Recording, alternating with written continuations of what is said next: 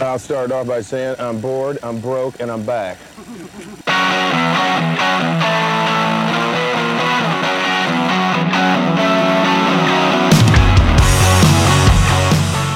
Gumby, we are here in the postseason. It is a postseason podcast. Our first season, the postseason. I don't think we can take all of the credit here on the Cult of Cult. Thank you all for listening, but I'm pretty excited. This is not what I expected. It was not easy. I think we'll talk a little bit about it, but how you feeling with a little postseason pod? I mean, thank God for that winning record we have, and the NFC just being the powerhouse that we are. Right. But overall, we're here. You know, The gauntlet. We Trial by fire. Whatever happened, we got blessed with the NFC East. Let's take it. Let's run with it. I mean, that's where we are. So we're in the postseason. Records don't matter anymore. We're going against the oldest man on the face of the earth. I do believe that Tom Brady is older than dirt. But Yeah, I read that on his Wikipedia page. I mean, again, he has Giselle, so he can do something on there. Right. So he's got something going for him. I'm happy for the guy. But Washington football team, we're in the postseason. We're here. Yes. We made it. The first time since 2015, and only the fourth time since 1992 that we've won the NFC East. Unbelievable. I mean, but listen, it's a conversation to repeat on another day, but it is crazy that it has gotten here. But Brian, see, the problem I have is that I don't know a damn thing about Tampa Bay except Tom Brady and Gronk. And being old. I wish there was somebody that could help us figure out something about Tampa Bay. You're doing this as a bit I was not ready for. We have another very special guest who you're not related to, which is fantastic. Yes. We got Jason Curtis, who is a writer and producer for Bucs Nation, which is SB Nation's Tampa Bay Buccaneers blog. You all know that if you're an SB Nation type. He's the co-host of the North and South podcast and the host of the Commissioner's Corner Fantasy Football Show. Didn't do me any good this year because I did not win our league, but that's on the Bucs Nation podcast channel. Jason, you're here with us. Welcome. Postseason podcast. And it's the playoffs. Holy shit. I can't believe it. We're all in the playoffs. We made it, baby. Oh, yes. I think in mud, we made it. I think I don't want to draw too many conclusions and I don't want to be insulting, but I think that the Bucs fan base has a lot in common, more in common with the Washington football team fan base than you would expect at first glance, right? Yeah, I mean, we haven't hit the playoffs since 2007. It's been 13 years. Obviously facing you guys in 2006, losing against you in the playoffs in January, and that cold game in Tampa. I'm sure it was cold. It had to be, right? Probably in the 40s. But anyway, it's been a while. It's been a minute. We're excited. It's been an exciting year for Tampa sports fans in general. And to cap it off with your football team, the team that you've been wanting to get back into the playoffs is, it's icing on the cake. It's the cherry on top, and it feels good to be a Tampa native. It feels good to obviously have all three of your teams, your professional team. Actually, there's 4 teams, so the Rowdies actually won their championship. They could not play in the final championship because of COVID. It got canceled, but they did win their conference championship. So the Rowdies, minor league soccer, who are owned by the Rays, also won their championship as well. So we actually have 4 teams here in the Tampa area that have made it into championship rounds. So we're really excited as Tampa natives, and it feels good, especially because you bleed. You're bleeding Lightning. You're bleeding Buccaneers primarily. Those are the two. The Rays are definitely not an afterthought, but they're not as prolific, I think, as those two teams are here in the Tampa Bay area. Yeah, from what I am told, getting out to St. Petersburg for a ball game is not the easiest. That's the biggest issue, and they're trying to move the stadium, and there's a whole bunch of things. And now that they won the American League, is there that justification to keep them and try to pay for some things? I mean, they want the city to pay for the stadium, always. And the former mayor said, no, not going to happen. Yeah, so it'll be interesting to see how that all plays out this next year. So you sort of talk a little bit about it. You're Tampa native, a Bucs fan, a Tampa sports fan. For those Cult of Colts, Washington football team fans, Hogs Haven readers, listeners who aren't intimately familiar with Bucks Nation. Talk a little bit about, I guess, your background, your fandom, the site, sort of how you have fit in there. How would you characterize sort of the community surrounding Bucks Nation, and sort of what is a Tampa Bay Buccaneer fan? We're slightly better than those that stormed the castle yesterday. So no, Tampa Bay fans they're dedicated, and there are a lot of folks that have bled creamsicle for several years, and for them to now bleed the pewter and red is just something that flows through their veins. I mean, in that regard, absolutely. Same in the regards of the Washington football team. Once as the Redskins, you guys had those that were going out there wearing their pig noses and their pig snouts, going out there and having a lot of fun. Yeah. And that's how these guys are. I mean, it's amazing. I love seeing some of the fans of these games. They get dressed up as pirates. I mean, full regalia, and they're out there on the ship. And those guys that were getting nothing, that just decided to dress up, they're working for them now. They're actually, hey, you're cool, man. I want you to do our promos and stuff. So they actually come out and do all that stuff. And it's really cool. And now we have the Fan Hall of Fame. So we did have Buck Nasty actually go to Big Nasty now. Sorry, he had to change his name. But Big Nasty did make it into the Ford Fan Hall of Fame last year. And that was absolutely lights out. Super, super nice guy. That guy is so cool. Does a lot of great things for charities. I am not personal friends with him. I do know him, and I know a friend of mine is very good friends with him and has nothing but good things to say. Well, let's change that. You guys need to be friends. Yeah, Tampa. I mean, obviously, right? Tampa's got a good sports scene. I think that maybe unfairly overlooked, despite, because there's been intermediate to sustained success. The Rays have gone to two World Series. You've got the Tampa Bay Lightning, who've won 2 cups. The Bucks, they have a Super Bowl despite sort of having been considered to be sort of like the worst team in history for a long period of time, and that's now since gone away. But that's interesting to hear that sort of is where things are at. Okay, so last question. We're hockey town, by the way. We are hockey town, by the way. I actually want to hear more about the roadies. I want to hear more about the roadies. That's what I want to hear. The rowdies. The rowdies. Either way, I want to know. Yeah. Are you a creamsicle guy? Or are you a pewter and? No, I like the pewter. I would say that I've been a fan since the mid 2000s. So okay. Probably about 2007, I started kind of getting really interested into the Buccaneers. I knew about them, obviously, when they went to the Super Bowl. Sure. I'm originally from Chicago. I was born and raised a Chicago Bears fan. Okay. Ooh, okay. Yeah. And here's the funny thing, and here's where everyone listening is going to laugh.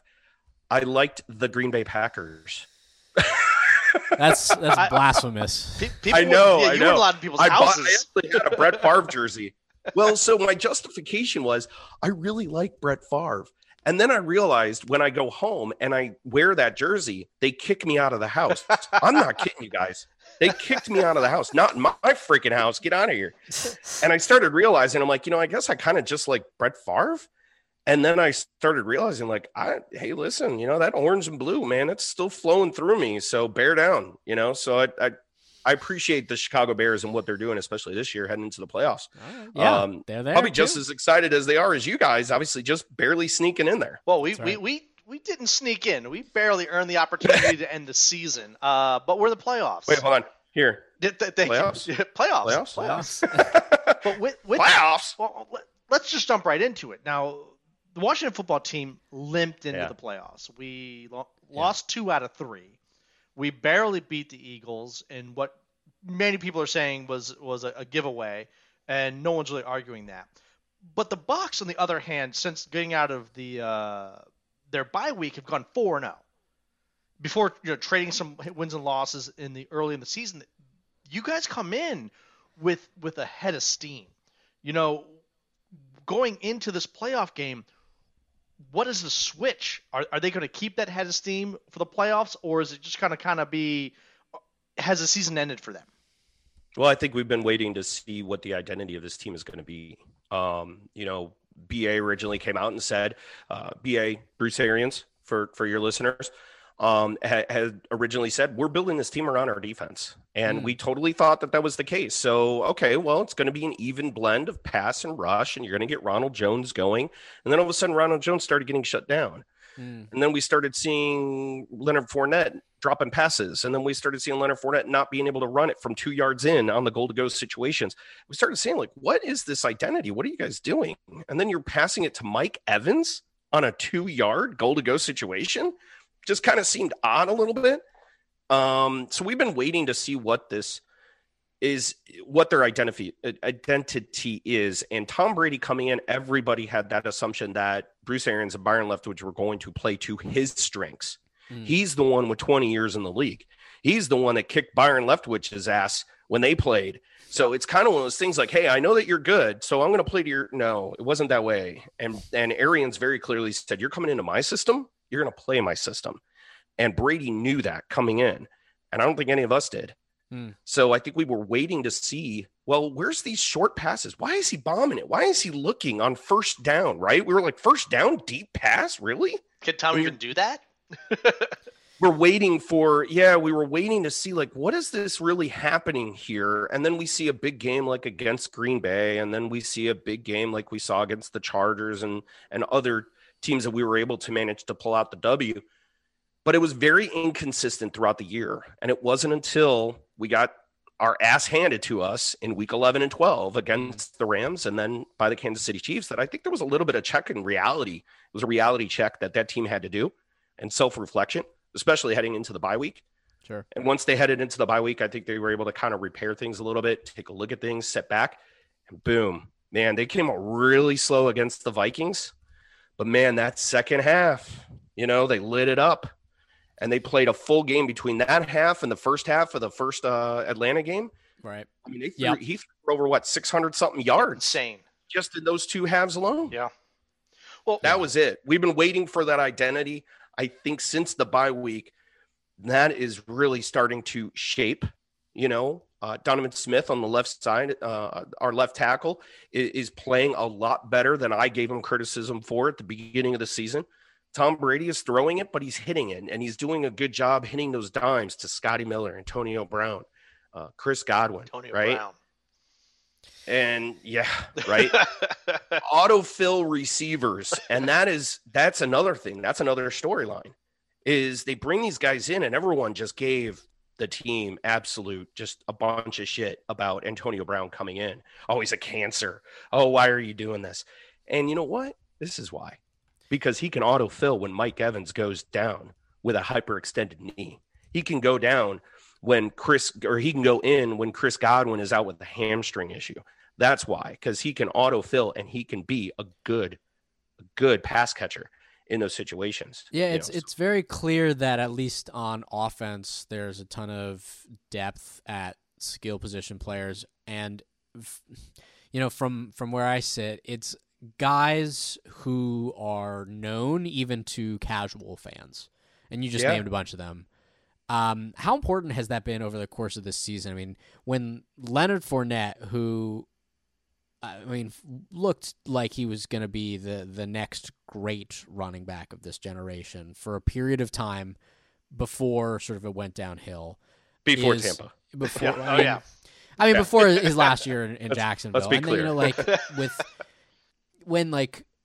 Obviously not to even say, Gronk, who's someone who's known, but the amount of tight end depth. There was a lot of conversation around here before the season started that Washington would be interested in taking one of some depth tight end away from Tampa because we didn't have one and you guys had just gotten Gronk. That was something that was going on. That was being said. So I actually thought O.J. Howard was going to be on the trading block, to be honest with you. He was the most value. He had the most value heading into the season. I'm like, how are you going to do this with 3 starting tight ends?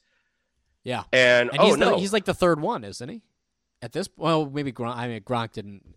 You got Gronk and you got Brait and you've got and you've got Howard. Now Howard's out, so they have to either rotate out someone like Auclair, who isn't that bad, But for the most part, they play Brait and they play Gronk in a 12 or 13 personnel formation.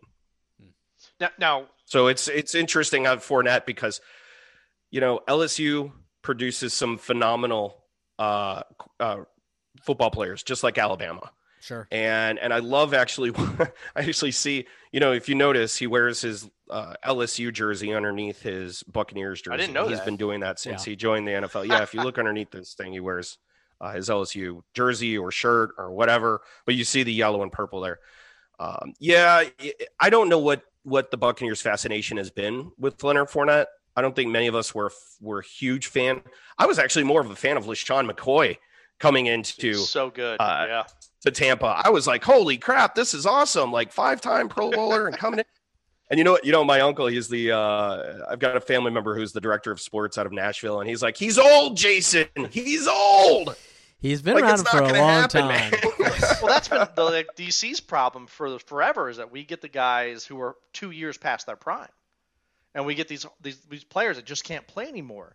But then you guys turned around and picked up the oldest player known to man to play quarterback, who on day one, what does he do? He breaks into somebody's house. So just really trying to be a part of Tampa Bay.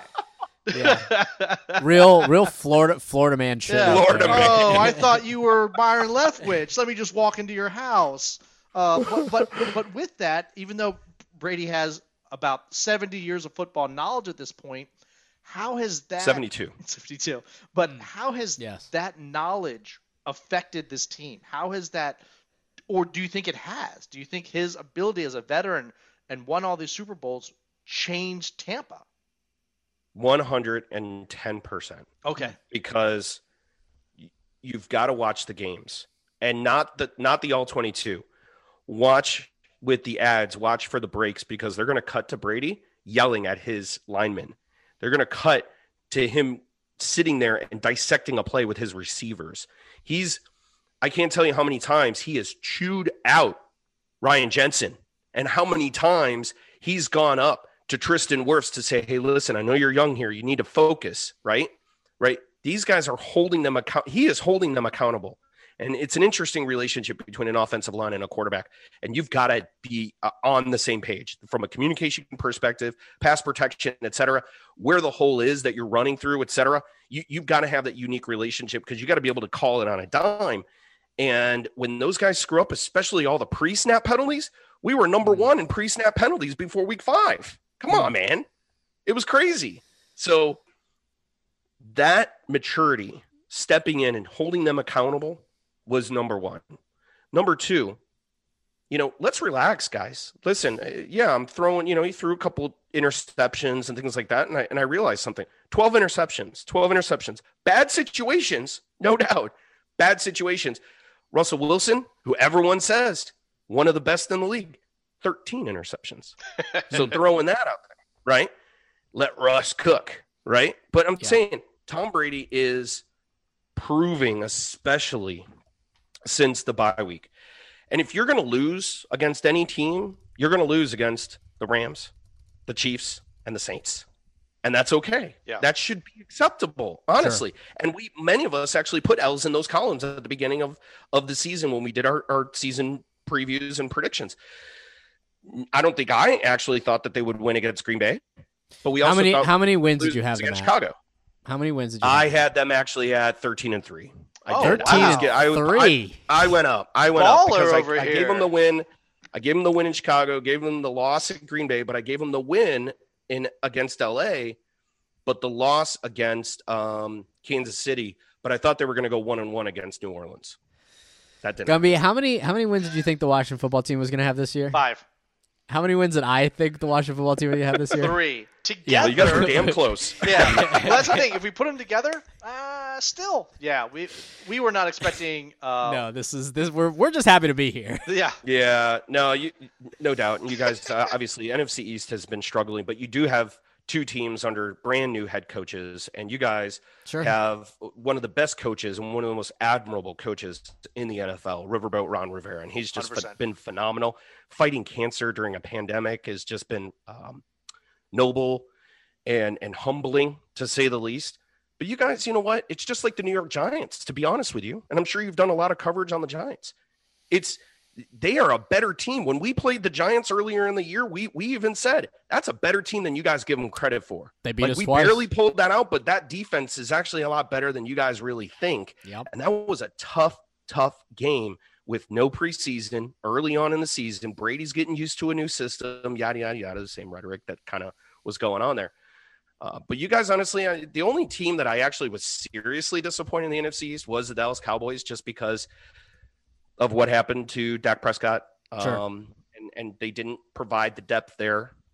And obviously the really bad hit on Dalton. Andy Dalton, Yeah. right? Courtesy that of pretty hard. Courtesy of Washington. Yep. Was that Bostic? It Yeah, was it Bostic. was. It was Bostic. $12,000 fine, was it? Yeah, If I'm not and correct. he has now taken a ton of reputation penalties that were soft. Like we're not. Oh yeah, they beat. We're beat us not. up. We're not like bitch about the officiating. But everyone's types. laser focused on him now, right? Oh yeah. Yes. Yeah. But again, like Yeah. we sit there as a team, we have tried really hard to improve our defense, and we're trying to be one of the tops in the entire NFL. That is our strength. Our weakness has been quarterback, has been our offensive line. Yep. Tampa Bay, what is your weakness? What can we look forward to on Saturday night that would make us go, okay, we have a shot? I don't think that we do, but make me feel good about myself.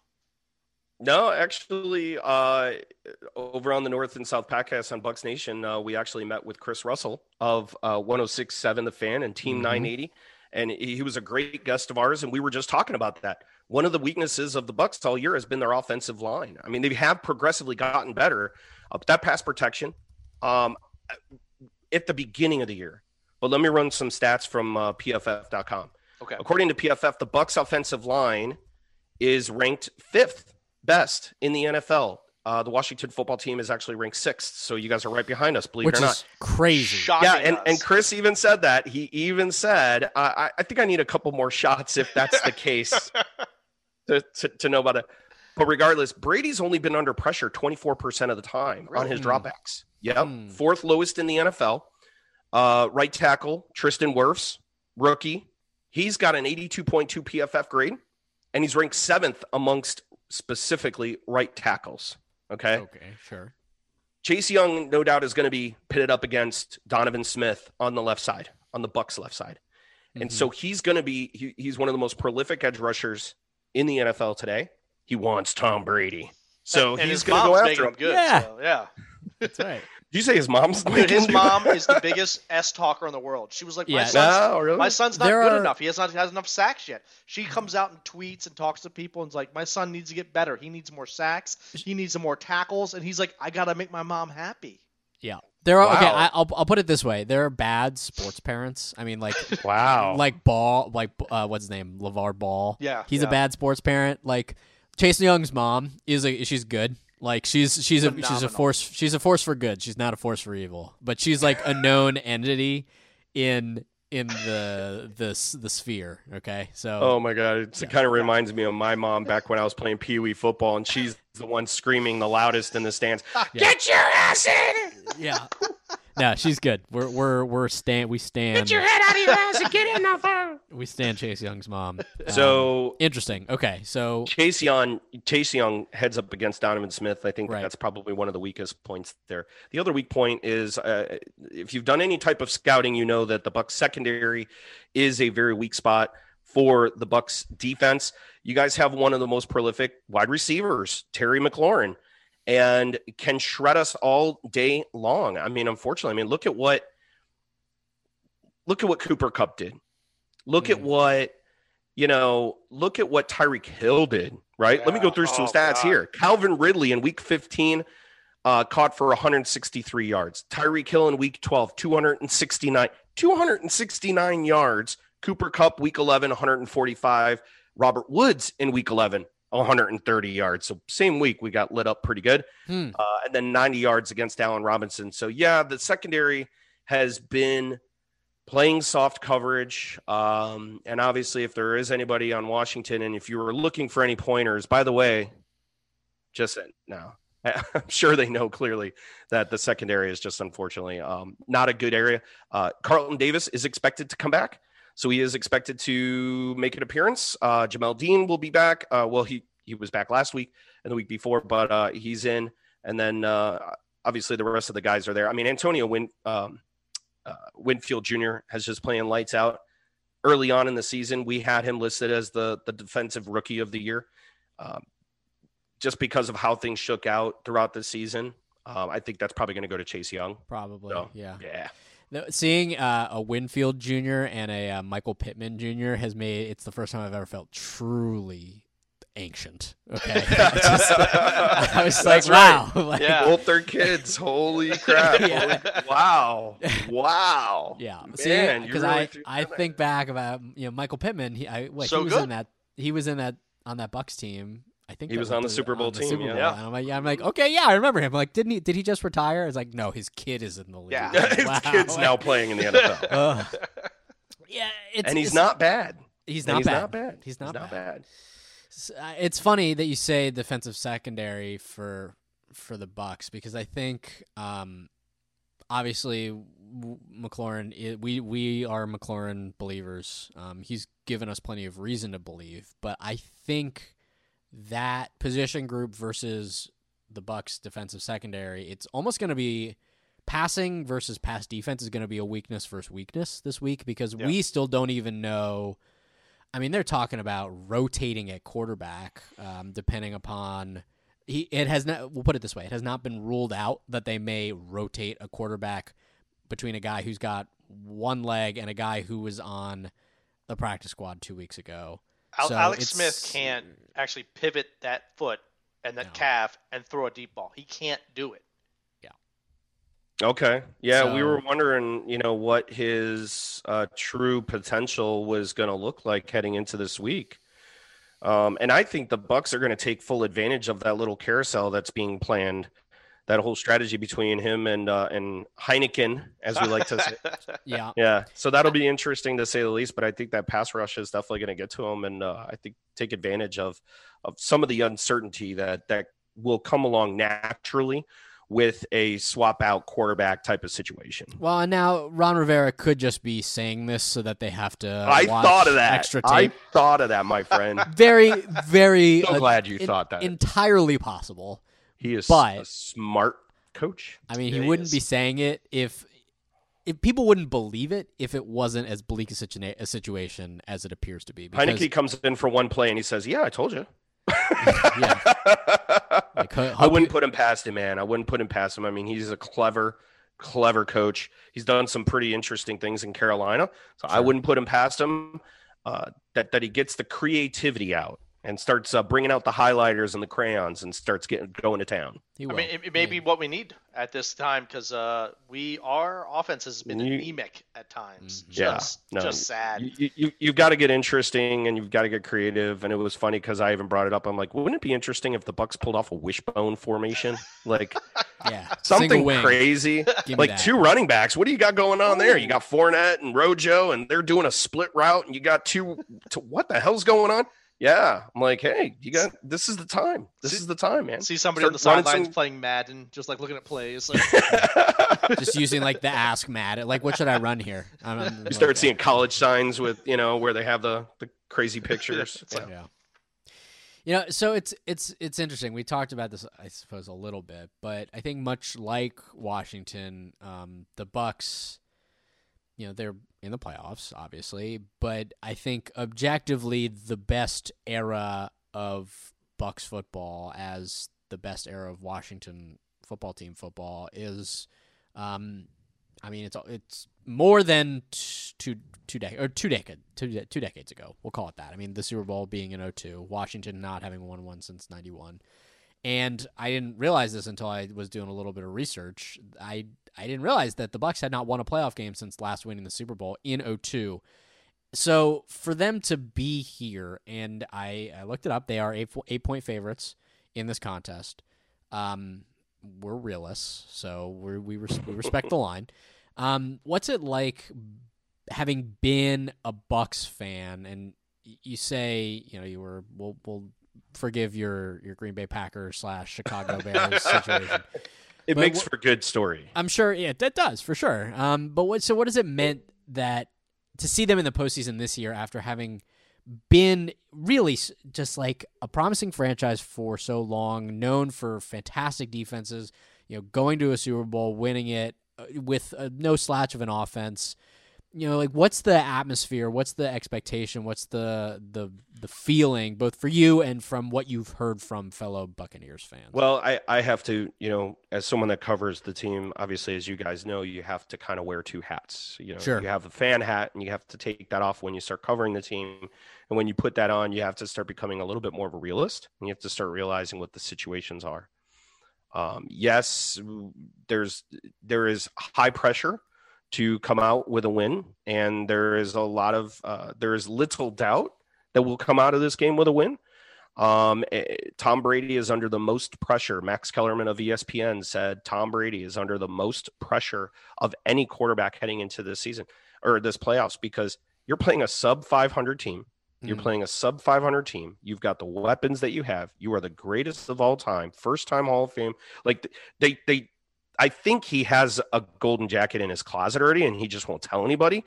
But having the security blankets of Gronk and Antonio Brown and Chris Godwin, Cameron Brate, the line getting better, the defense peaking at the right time, there's no reason for you to lose. So that's the expectation. So that kind of elevates where the perception of a Brady-led team. And it obviously it doesn't help that he's been to 41 playoff games. He's won 30 of those. He's been to 9 Super Bowls, and he's won 6 of those. So all of that are just like, I don't think that there is any player that has those credentials. No. There is no player that has those credentials. So he is absolutely the greatest of all time, if not being on the greatest team and the greatest system of all time. So the expectation is you are with Tom Brady, and you are going to make it as deep as you can. Now, is this the year that you go to the Super Bowl? I understand that that's no risk it, no biscuit. Bruce Arians and that's coaching squad and that team, they need to believe that they can make it. But that second round is going to be pretty tough, because you're either going to New Orleans, because there's no doubt that New Orleans is going to win against Chicago, or you're going to go to Green Bay, right?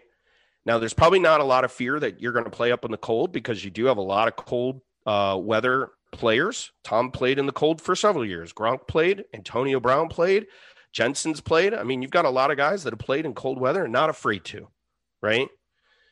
So that's not really the concern. It's obviously just going against a team that you kicked their ass the first time and they're kind of out for blood. So you kind of worry about going against Green Bay, especially in their own home turf, regardless of what the fan situation looks like. That's the expectation. You want them to go as far as you can. But realistically, taking off the fan hat, I think they're going to go up against it's probably going to be New Orleans. I think the Rams have a very good chance of pulling it off, so they'll go up against Green Bay, and it'll just circumstance. New Orleans, Tampa. New Orleans has our number. New Orleans is just outcoached us twice this year, and I don't foresee them beating the New Orleans Saints if they have to play them. Green Bay, I think absolutely a chance. So maybe we should be hoping for a Green Bay game. I don't know.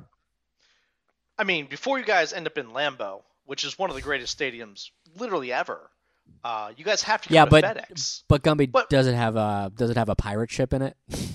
No, it doesn't. But before they go and have pirate ships in Lambeau, they have to get through FedEx, which Absolutely. is considerably got to look at the game ahead. But the worst stadium known to man. Like we have literally it's the pretty worst bad. stadium.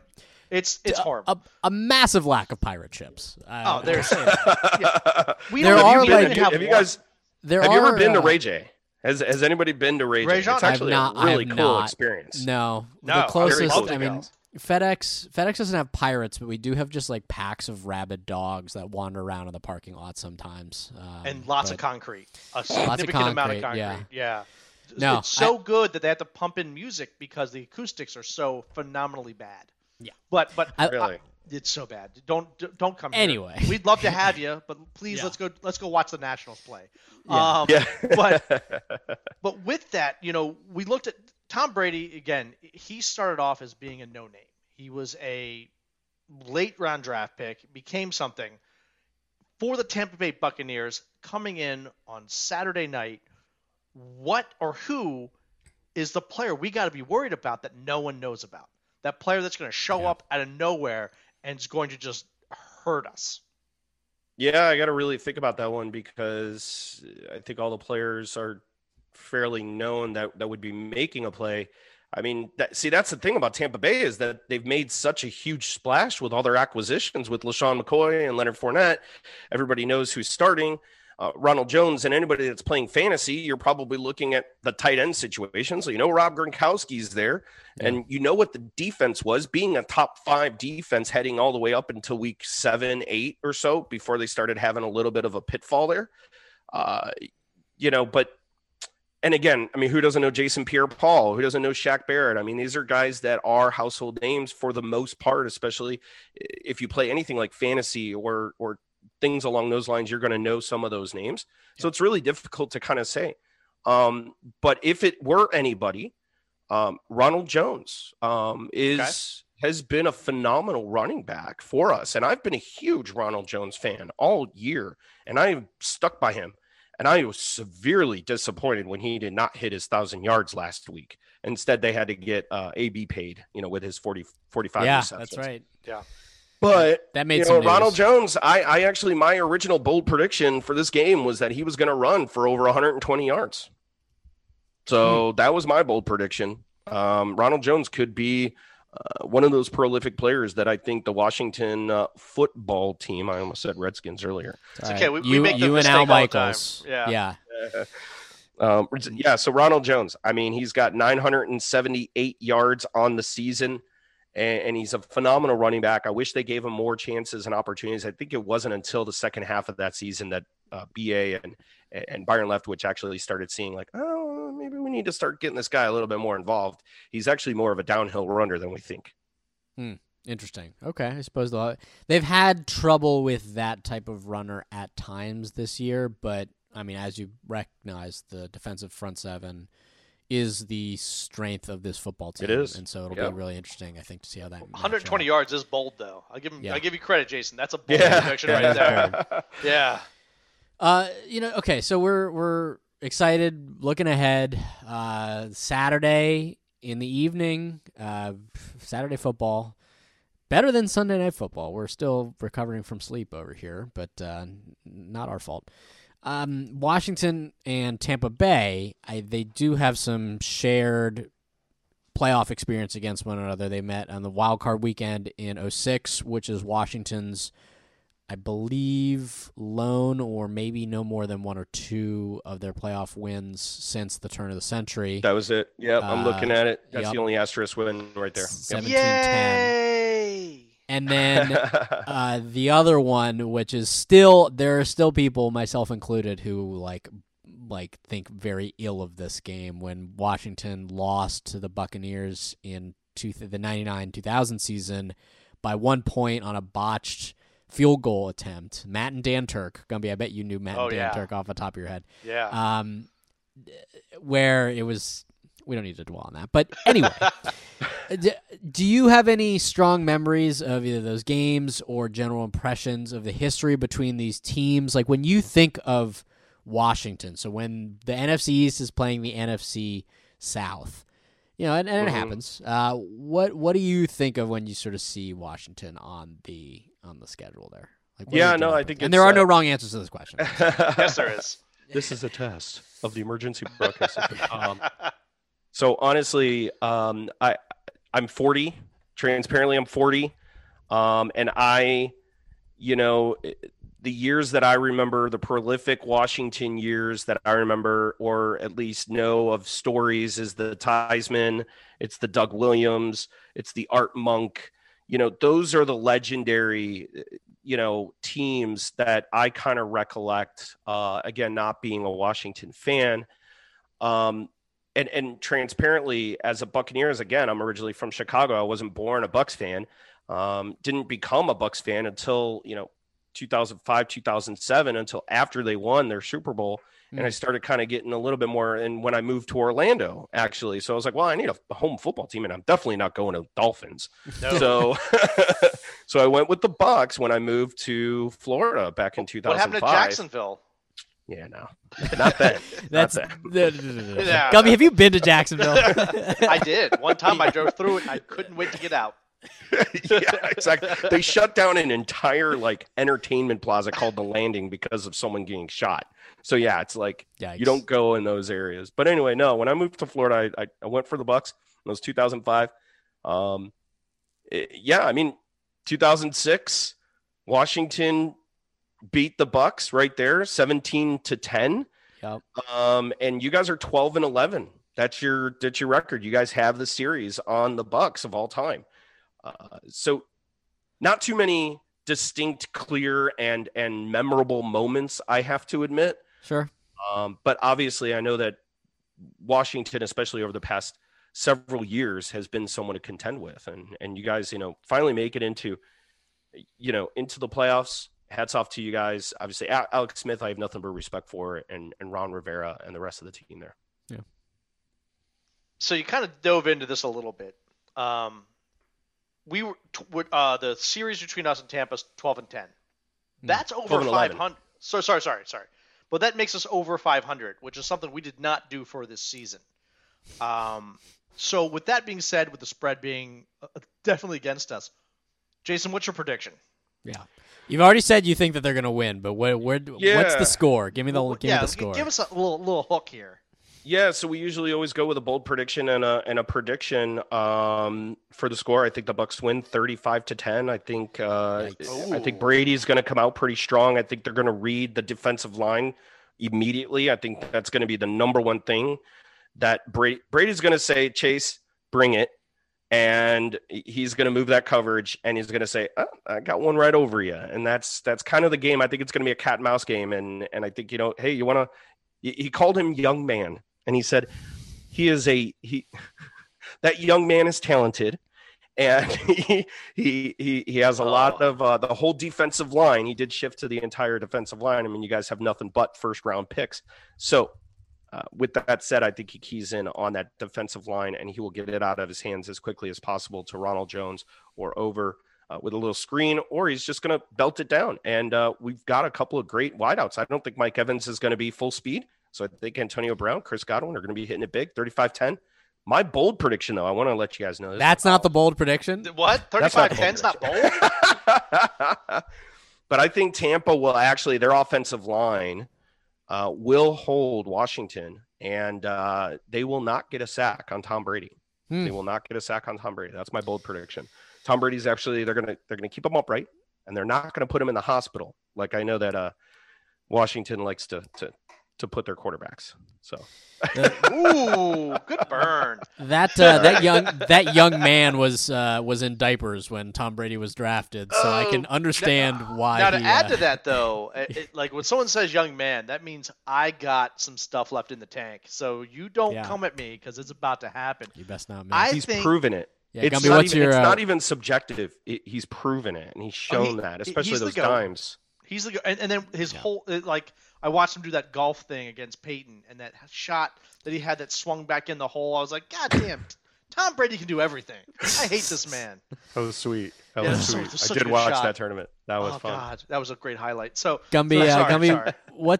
What's your prediction for this game? So bold prediction: Chase Young walks away with 2 sacks. I'm going to go against Chase on this one. 2 sacks for Chase Young. However, we don't win this game. I don't think that we have the ability offensively to defeat Tampa Bay at this time.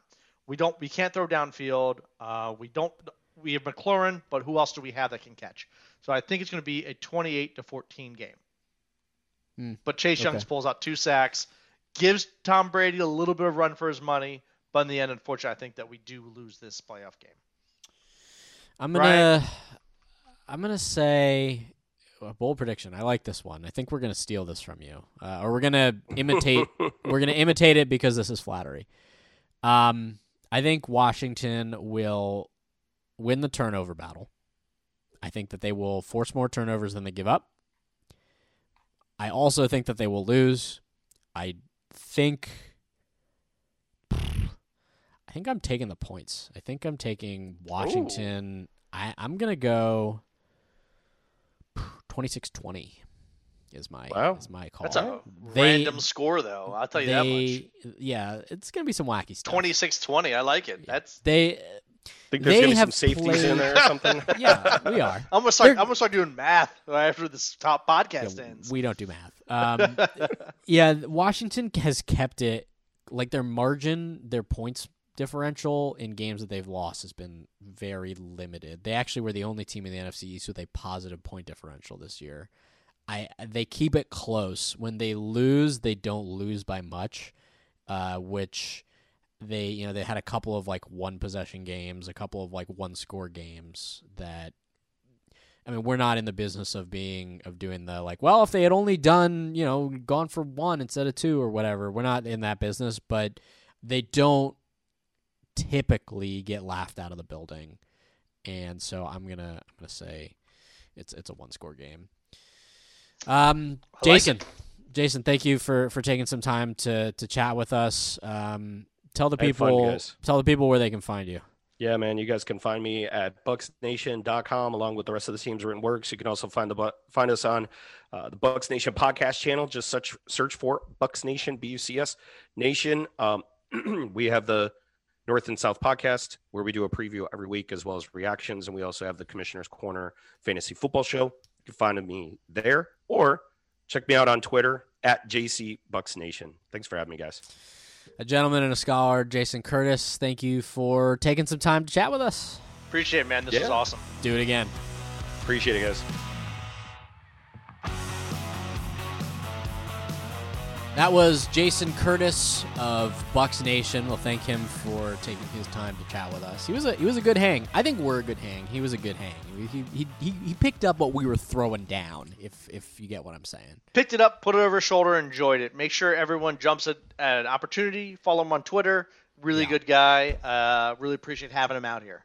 Yeah, absolutely.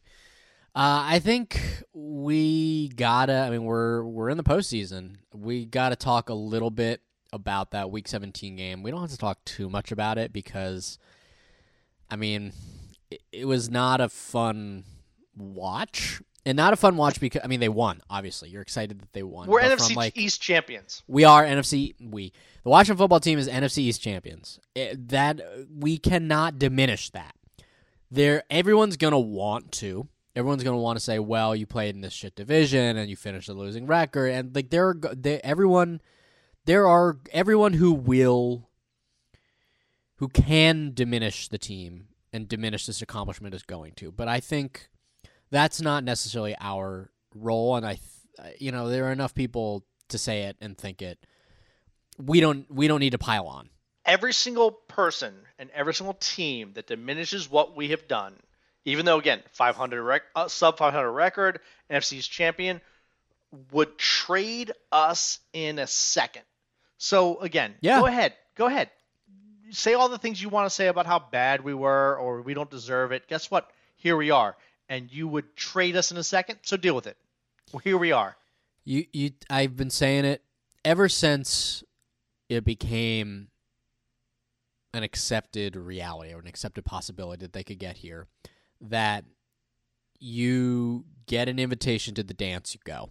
You gotta go. You gotta go for it. And we have already both given our predictions. We gave them at the end of the last segment. We both think that they're probably not going to win this game.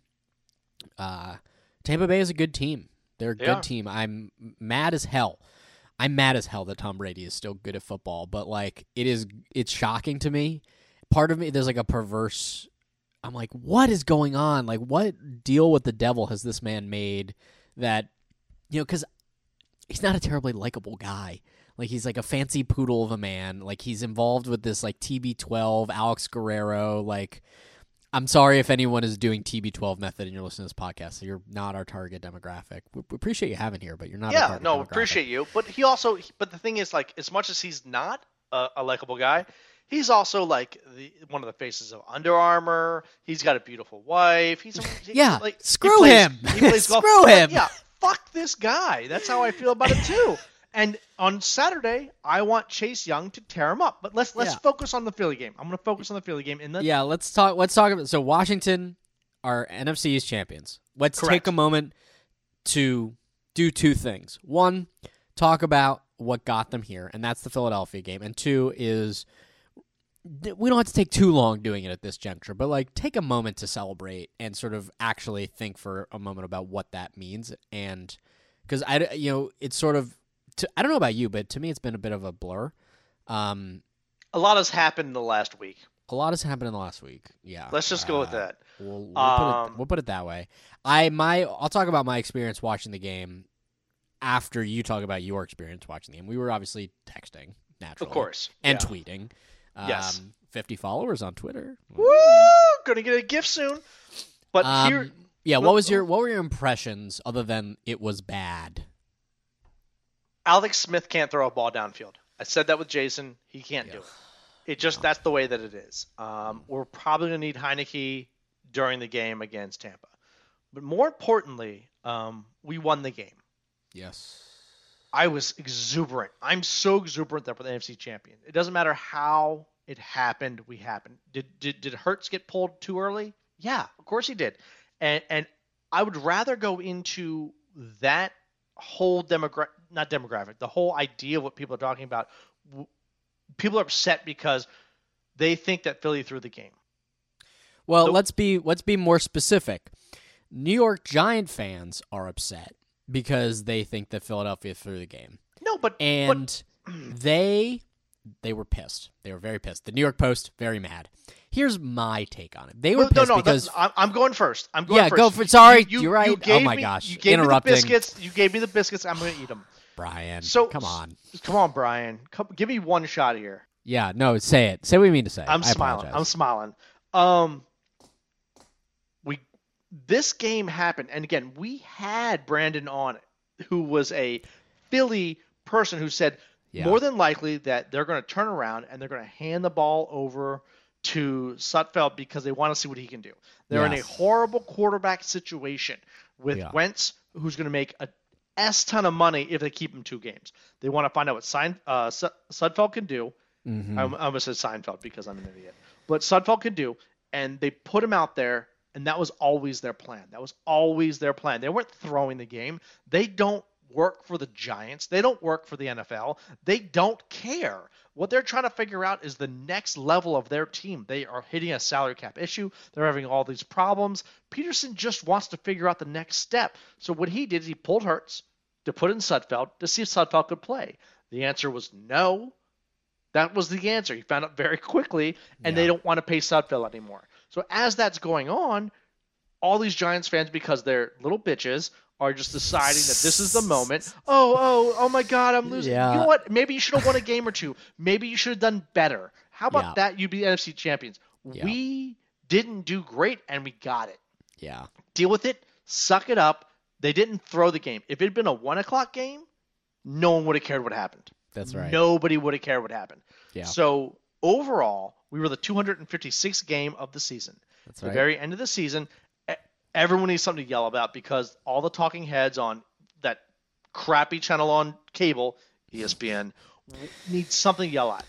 Yeah. That's why your cable is too expensive. Exactly. Cut the cord, people. Stephen Smith, you need to yell about something. You know what he want to yell about is our below subpar 500 team making it to the playoffs because that got in the way of another sub 500 team of making the playoffs. Yeah. Guess what, guys? Life is life. We got it. We can celebrate. So the second question is, am I excited? Hell yeah. For the 4th time since 1992, we are NFC East champions. Let's celebrate it. Let's be excited. I don't care about the record. We're in the dance. They let us in the back door. I got a droopy eye. They still let me in. Let's have some fun. And Chase Young is going to lose his mind on Saturday, and I can't wait. Chase Daniels very much a Nate Sudfeld type, former Washington football team guy, old quarterback that ended up at the Saints. He's made a lot of money in his career carrying a clipboard. And he has a ring or two. He does, yeah. Yeah. You said it very articulately. I mean, you put a nice bow on it. I think my argument boils down to, if you wanted to make the playoffs, you probably should have won more than 6 games. That's really what it is. Like, and that's not a terribly original thought or opinion, but like the amount of like bitching and moaning from New Yorkers and New York Giant fans, it's like you didn't deserve it, and like maybe we barely Washington deserved it. Yeah, Washington barely deserved it. They barely just a little bit more deserved it, but I don't know. It's like childish to me. And watching that game, I'll be honest, it was a hard watch. I mean, I was texting with someone, said, if you don't like this, you don't like NFC East football, baby. Like, this is NFC East football at its finest right here. Slow pace and agonizing. Yeah, it was brutal. They didn't inspire a ton of confidence. I'm not really feeling like the team that we saw on Sunday against an Eagles squad that was severely depleted by injuries. And then, I mean, Jalen Hurts wasn't playing fantastic football. Was he probably, if they would really, really, really were going for it, if they like felt like they had to win that game, let's say Doug Peterson got to double his salary if they won that game, and they decided to go for it. I'm creating a hypothetical here. They probably would have kept Jalen Hurts in, we'll be honest. Absolutely. But, yeah, they needed to go into an evaluation. I mean, they had a game plan. They executed it. The other thing it says to me is that Doug Peterson's job is probably safe because he wouldn't be doing that if he felt like his job was on the line. That's kind of just my read on it. I think he probably pre-negotiated this with Howie Roseman, who, again, as we heard from Brandon last time around, people want run out of town, but it doesn't sound like that's going to happen either. So, yeah, I mean, you take what you can get sometimes, and Washington, they didn't make it easy on themselves. That's kind of been the story of the year. They found a way to snatch a victory from the jaws of defeat. We'll talk for sure, I think, when we do some sort of season in review type stuff, which we certainly will. When the season is over, Hogshaven keeps going. Cult of Colt is going to keep going. We appreciate you taking your time and hope you'll stick with us in this offseason. I think as I begin to think about takeaways on this team, they play to the level of their competition. Agreed. Absolutely. If they have to play a good team, they play well. And when they play poor teams, they play poorly. The fact that the Giants, I mean, they lost to the Giants by so close. I think that speaks to sort of the margin. We talked about this, the margin of victory and margin to defeat. They've not been blowouts, really, except for that the Steeler game, which is still kind of an abomination. Because that Steeler team, obviously they fell apart a little bit towards the tail end of the season. They did. After losing to Washington, they were not as clearly, they were not as impressive as they were before the loss. But they're still a good team, and I still think that they're going to be competitive in the postseason. I mean, they're good. They are, objectively. But for Washington to go and beat them, but then to struggle against like 2/3 or a third of a Philadelphia Eagle team to like just claw their way to a playoff, They play to the level of their competition, certainly. I mean, really look at their wins. 7 wins. Yeah. How many were against the Cowboys? Yeah, 2. Mm-hmm. How many against the Eagles? 2. Yeah. So that's 4 of the 7 wins against very subpar NFC East teams. Yeah. The Cowboys showed they're not very good. The Eagles showed they're not very good. And God, I wish we could play the Cowboys every week because that's the only team in the NFL that we dominate. Well, and then to put too fine a point on it, the other 2 more wins, Bengals, not very good. Niners, not very good. I believe they ended up in last place in that division. And then Steelers. The Steelers, and I think that most normal teams, so I'm going to say like non-Jaguars or Jets category, maybe even the Jets, teams you can count in a 16-game season that they're going to win one game that they really should not have won. It's why survivor pools are so hard, because it's not a guarantee, and every once in a while teams will beat a team that they're not supposed to beat. And I think that maybe was that game for Washington, that Steeler game. So I don't know. I mean, I'm not feeling so great about their prospects of winning, but I'm glad that they made it here. It feels much better to be in this position than if they had fallen on their faces and gone 0-3 down the stretch, with where they only had to win one, and they did. We picked that they were going to go 2-1. They went 1-2, made it sort of right up to the very end. And I guess I'll just sort of say my experience of watching that game was I was sitting there on Hogs Haven. You were on the Twitter, very notably and nobly on the Twitter. And it sort of came to a situation where I hopped in and pulled some overtime duty and ended up writing that recap, because I tweeted about this. This is the first time since I've started writing for Hogs Haven, since I've been a part of the blog, that this team has won the division. And it's amazing. I mean, in this process, 2015 was the last time we won the division. Yep. And it's been 5 years. And as far as what you do for Hogs Haven, as far as what you do for how you write, I can tell you that you've grown exponentially, and it's amazing to hear and read what you write. The Ryan Leaf article you wrote, I actually read it before I knew you wrote it. And I thought it was good. And I got really excited about that. I was like, this is a really good article. And I looked over, I was like, oh crap, Brian wrote this. I didn't even know that. And we got tweeted and all that stuff. But overall, I have been very excited to do this with you. Yeah. And we're going to at least have one more. We're at least going to have one more as a recap, as you said. But more importantly is that I'm proud of this team. Sure. We started this podcast really being who we are after all these years of just not enjoying what we were watching on the field. And Ron Rivera, Alex Smith, Jack Del Rio, Terry McLaurin, Chase Young, Ryan Kerrigan, Montez Sweat, all these guys have made it so nice to watch every weekend that I'm super excited about the future.